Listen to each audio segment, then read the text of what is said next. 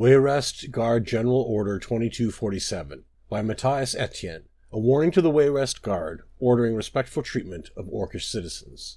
It has come to my attention that members of the Guard have failed to show proper respect for citizens of the Orcish persuasion, such as are seen more and more often these days within our walls. There have been reports of sneering, of spitting, of improper amorous propositions, and of suggestions that places other than Wayrest might be more appropriate destinations, and that the sooner the Orcish citizen went there, the better. This will not be tolerated. These Orcish citizens are now our allies, and deserve the same protection under the law as normal people. I don't care about the tusks. Get over it. Any guard found mistreating an orc who didn't deserve it will be suspended without pay for a period appropriate to the gravity of the misconduct. This is not a joke. I'm serious.